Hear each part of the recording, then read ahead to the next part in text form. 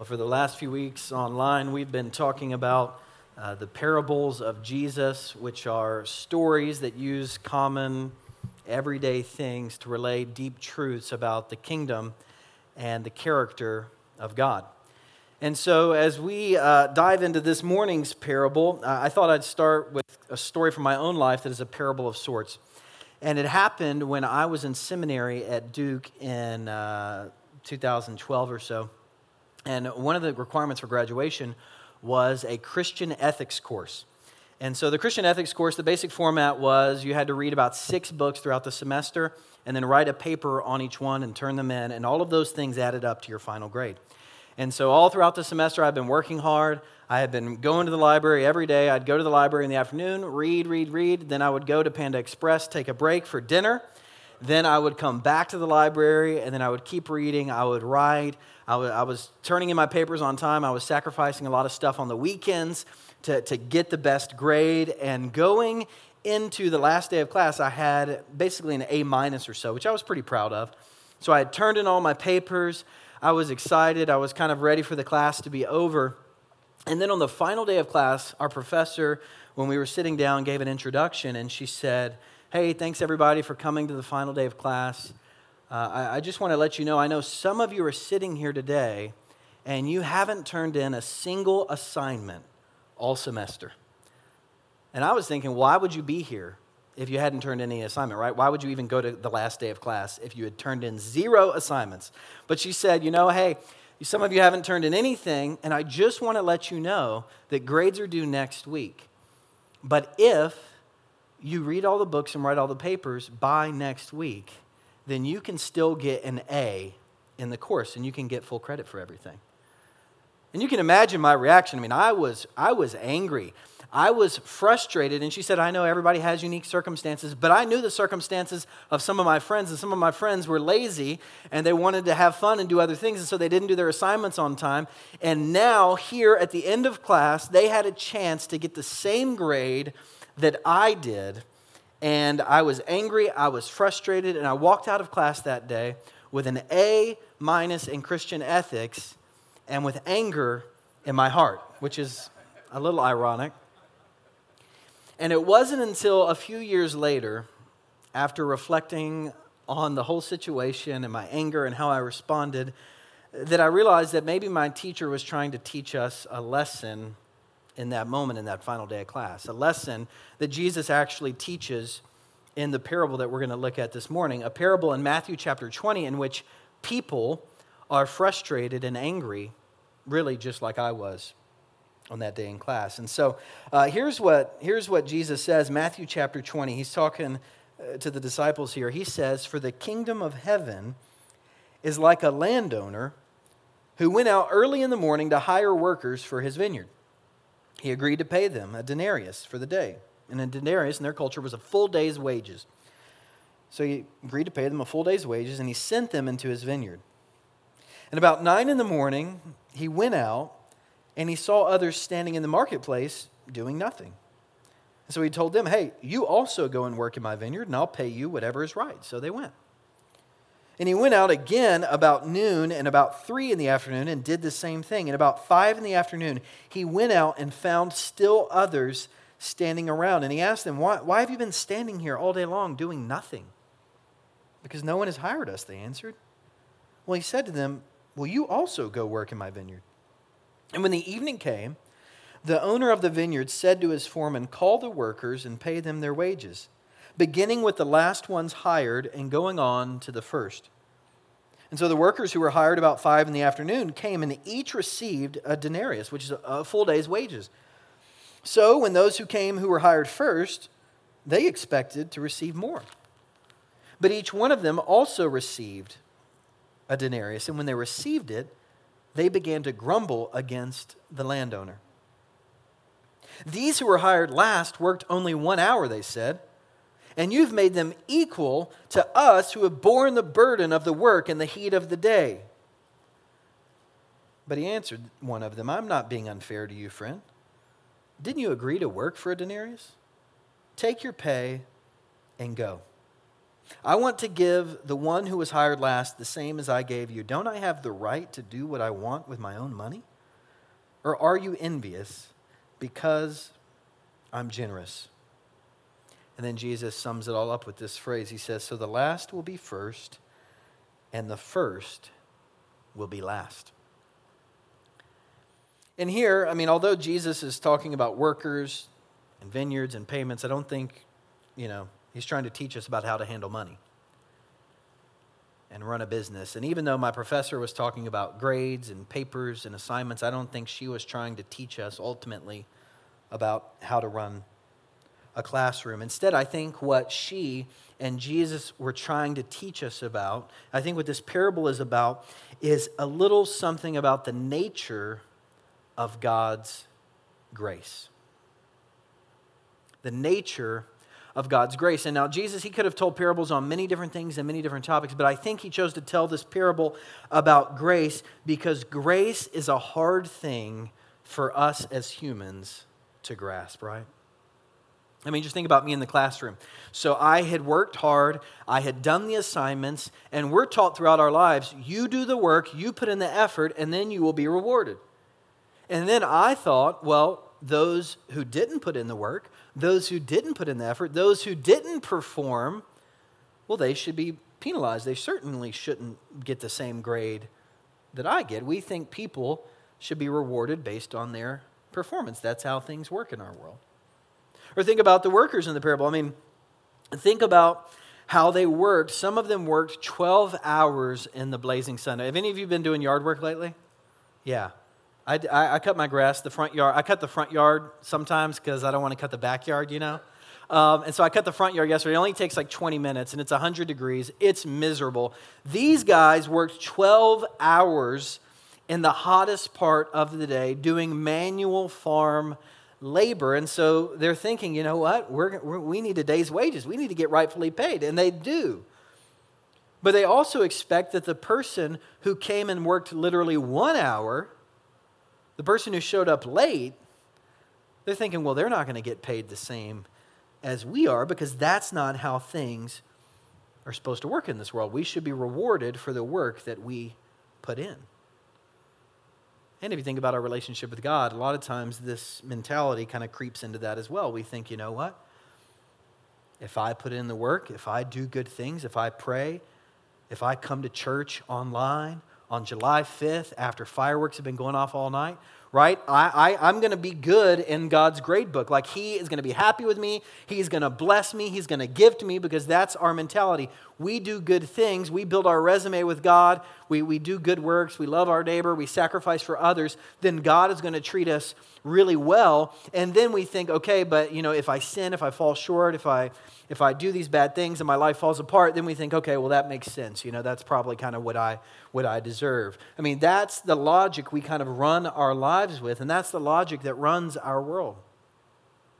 But what Jesus is trying to tell us here is that grace isn't logical.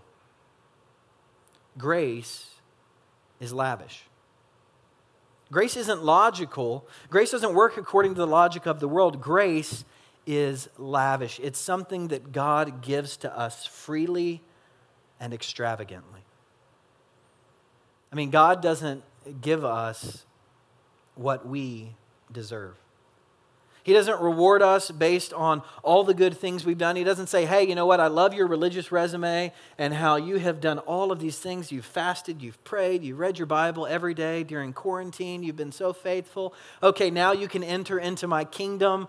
You have done so good. Now you've earned my love. That's not how things work in God's kingdom. He doesn't say, okay, you can enter into my kingdom because you've led such a great life. God doesn't love us based on what we've done.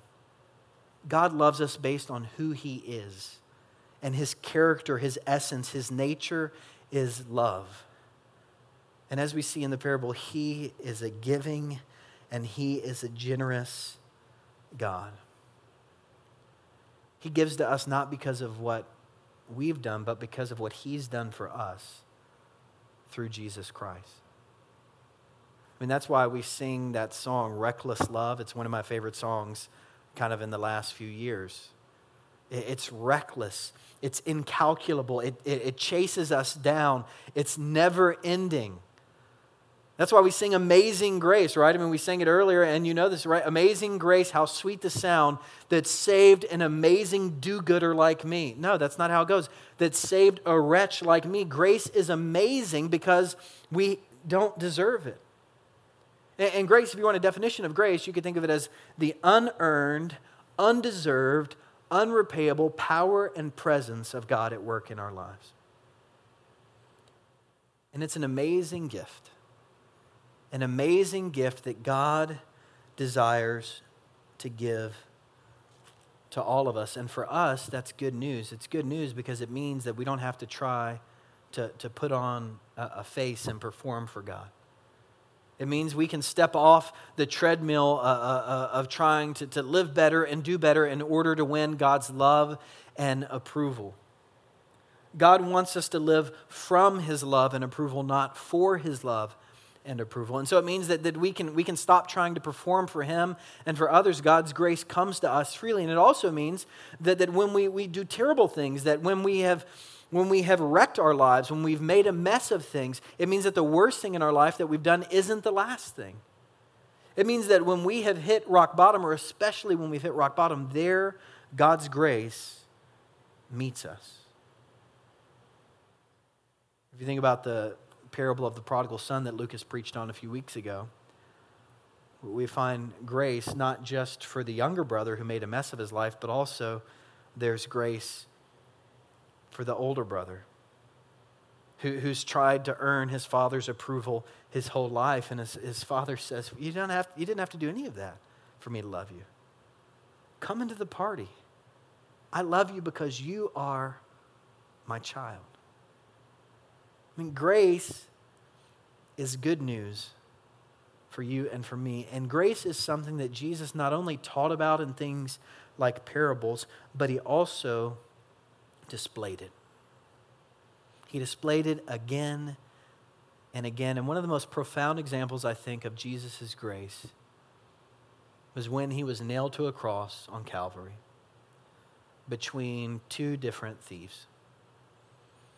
The thief on one side was hurling insults at Him, mocking Him, acting just like the crowd.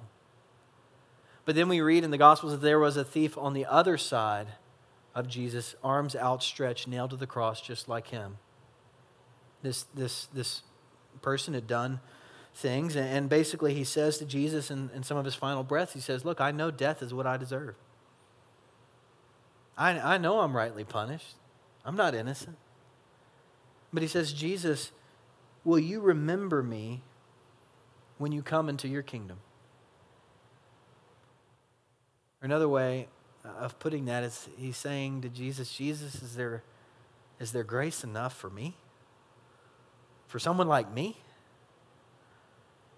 And Jesus turns to him and says, yes, truly I tell you, today you will be with me in paradise.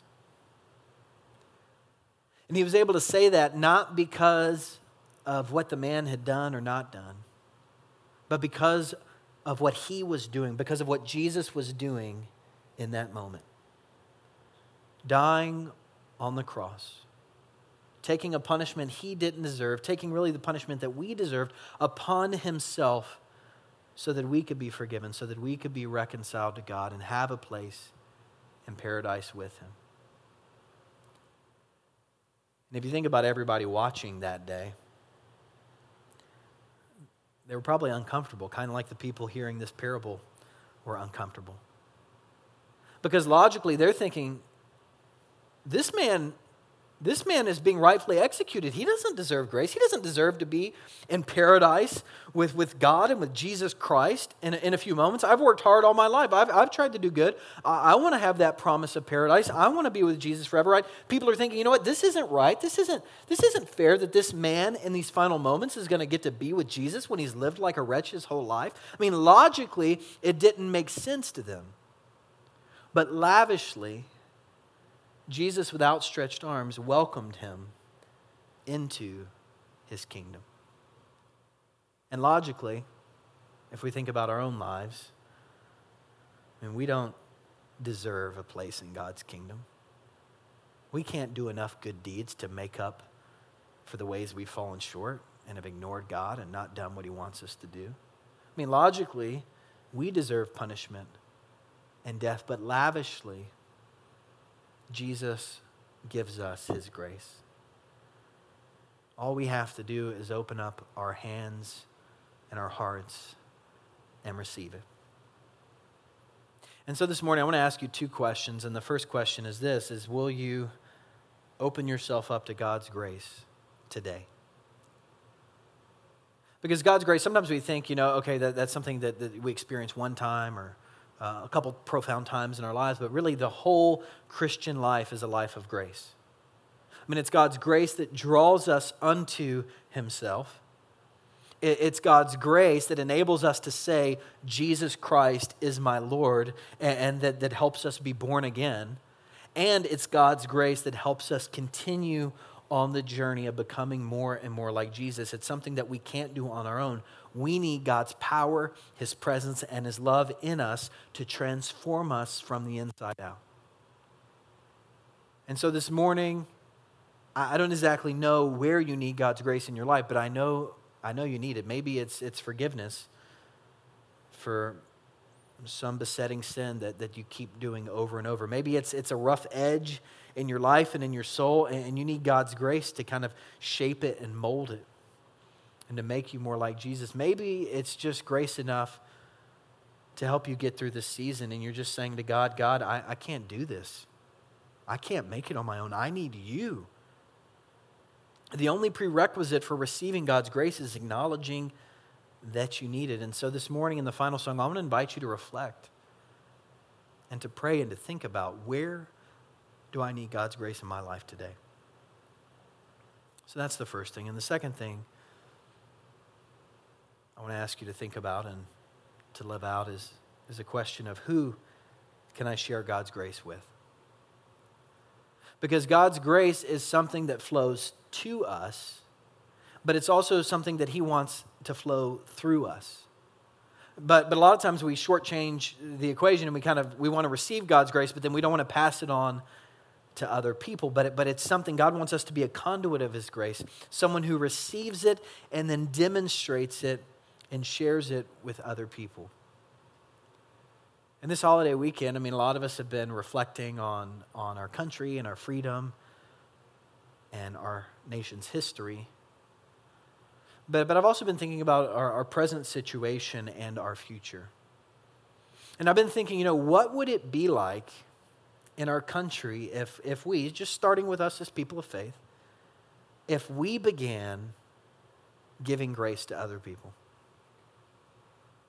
How would things change if we, instead of shaming or condemning other people, led with love? What if those people we know, they don't deserve to get grace? They don't deserve in our minds to receive mercy or forgiveness? What if all those people logically in our minds were like, they don't deserve this, they don't need this? What if we just said, hey, we're going to extend grace to them? What would happen if we began living like Jesus, sharing his grace with people everywhere we went? I think things would get better, don't you agree? I think we'd begin to see a change.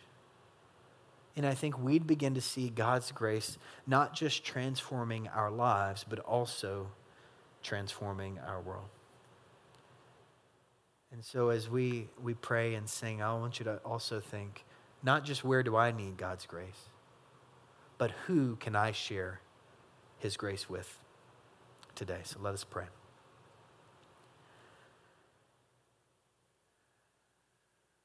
God, we need you. We need your presence. We need your love. We need your power, because God, we can't do this on our own. We can't fix the things that we've broken. God, we can't do enough good to make our ledger and our balance logically work out. God, we need your grace.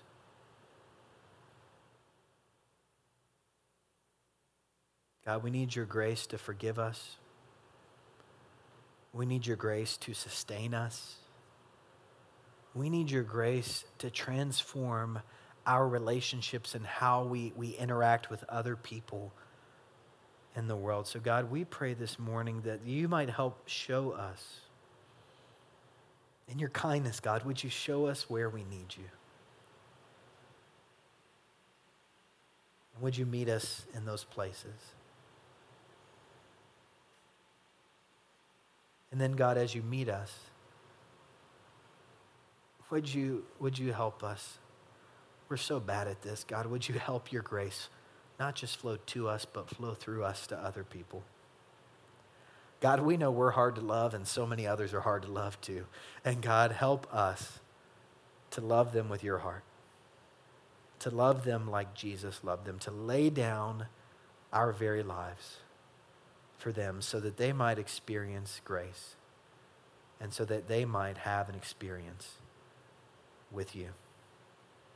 We ask all of these things in the name of your Son, Jesus. Amen.